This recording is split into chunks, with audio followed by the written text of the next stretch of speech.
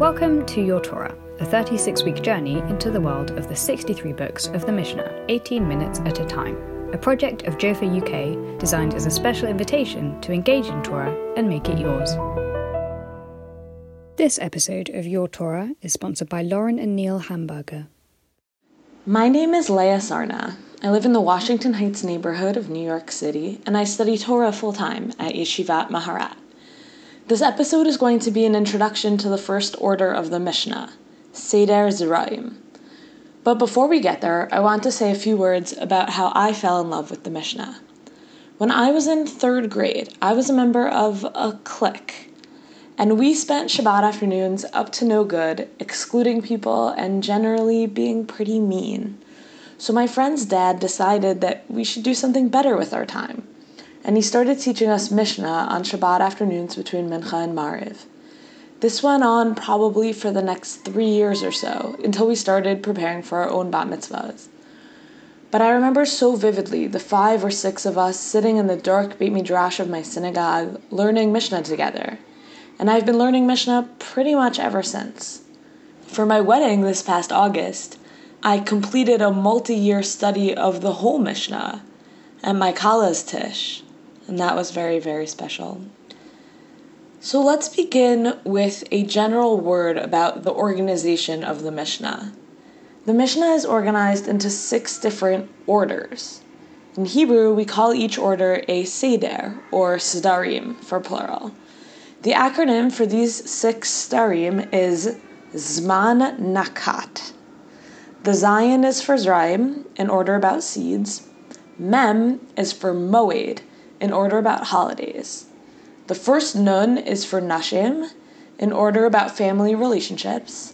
The second Nun is for Nezikin, in order about damage laws. The Kuf is for Kodshin, in order about holy things, like sacrifices and operations of the temple. And lastly, the Tet is for Tarut, in order about purity and impurity. But the words Zman Nakat also mean took the time. Each order has within it a whole series of different tractates, organized around a few central themes. I'm just going to speak quickly about themes of property ownership and community. Zeraim is, of course, about seeds. That's what the word Zeraim means, and also about land. Secular society has a lot of different ideas about property ownership.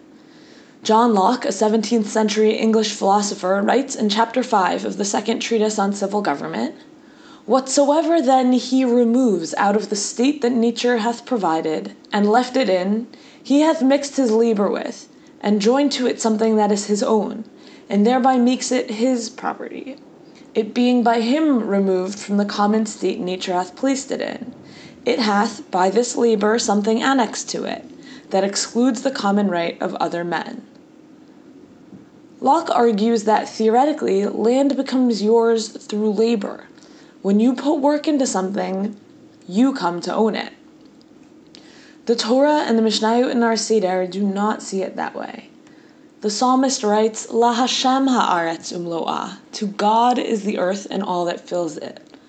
Land and food are not yours to do what you wish with them. Instead, you need to tithe. You need to leave a corner of your field for the poor. You need to leave your field unsown in the sabbatical year. You may not crossbreed animals and plants. You need to recite blessings and give thanks for what you consume. You need to bring your first fruits to the temple, etc., etc., etc. The land is not yours. You are not free to do with it as you like.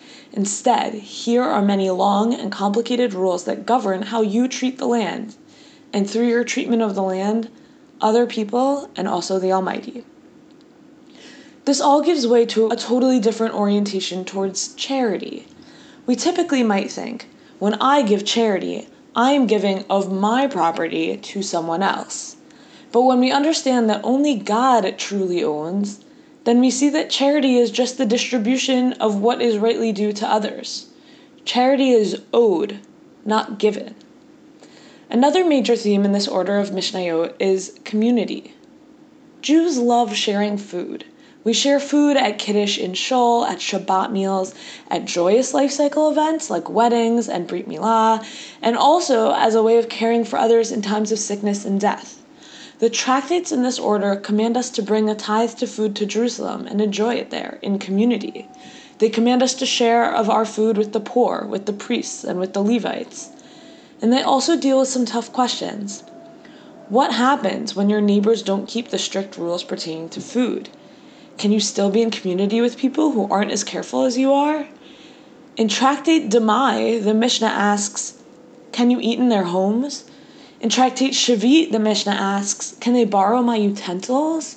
In Tractate Meiser Sheni, the Mishnah asks, if some of my children are ritually pure and some are ritually impure, can they all drink together? These kinds of questions pop up all over this Seder of the Mishnah, and I think you will find that the answers are more complex than you might imagine. The rules regarding food are serious. The penalty of breaking them is sometimes even a death sentence.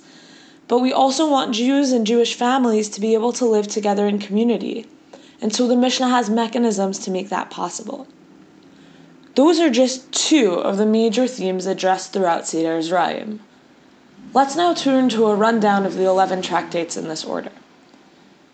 One important thing to note is that within the other 5 orders of the Mishnah, the tractates are for the most part organized by length.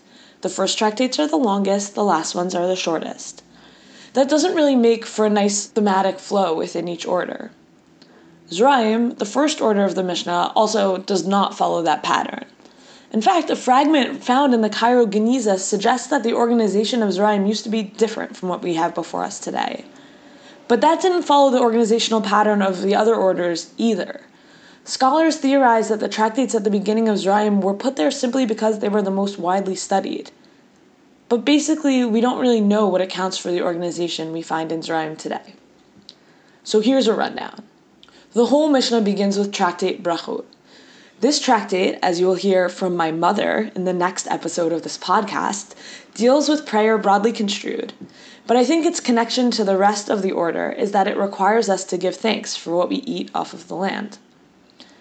Then we turn to Tractate Peah, about leaving a corner of your field unharvested, so the poor can come and collect grain. This tractate also includes other rules about charity and care for the poor. Following Peah, we turn to Demai. Produce in the land of Israel is not to be eaten until all tithes have been taken. Tractate Demai deals with the problem of, what if I don't know whether tithes have been taken or not? From there, we move on to Kilayim. The Torah has a number of different prohibitions regarding mixing different kinds of plants within one field. This tractate describes those prohibitions and how to avoid them. Tractate Shavit comes next with rules pertaining to the Shemitah year, the sabbatical year, in which we let the fields lay fallow. The next 4 tractates have to do with giving portions of your produce to others. Trumot is about giving to the Kohanim, the priests. Masrot is about tithing to the Levites and the poor. Maser Sheni is about the tithe that needs to be brought to Jerusalem and consumed there in a state of purity. Tractate Challah is about giving a portion of your bread dough to the priest. This is where the term challah, like the bread we eat on Shabbat, comes from. The second to last tractate is Masechet Orla, which talks about the prohibition of picking fruit off of fruit trees in the first 3 years since planting them. Tractate Bikurim is a very beautiful tractate at the very end of Seder Zeraim, and it describes the process of bringing the first fruits to the temple. Now, perhaps you were listening to this list and saying to yourself, my, that doesn't sound interesting at all. Well, first of all, if you feel that way, you probably don't live in Israel. For a long time, when Jews were primarily living in the exile, these rules were not especially applicable, and that probably accounts for why the Babylonian Talmud doesn't have much to say about these subjects. However, with Zionism and return to the land in our day, a lot of these rules are actually applicable. Fruits and vegetables that are grown in Israel need to be tithed today. We observe the sabbatical year in Israel today. And doing that with a modern economy has become very complicated. Trying to figure out how to do that has us returning very seriously to a lot of the rules and ideas put forward in this Seder. Because if you're a farmer in Israel, which so many people are, you need to take care to make sure that your fields don't contain forbidden mixtures, that corners of them are left for the poor, and that you observe the Shemitah, the sabbatical year, appropriately. Additionally, for those of us living outside of the land of Israel, we still take challah when we bake bread in our homes. We still take off a piece and burn it or dispose of it appropriately as a remembrance for temple times and for the obligation to give of our bread to the priests. And of course, Tractate Brachot is in some ways one of the most relevant in our daily lives of all of the pieces of the Mishnah, because it describes the blessings that we make and the prayers that we say. One important principle in Mishnah study is this. The Mishnah pretends to be dry and legal, but you have to remember that this was a code memorized and organized and recited by heart by Jews for generations.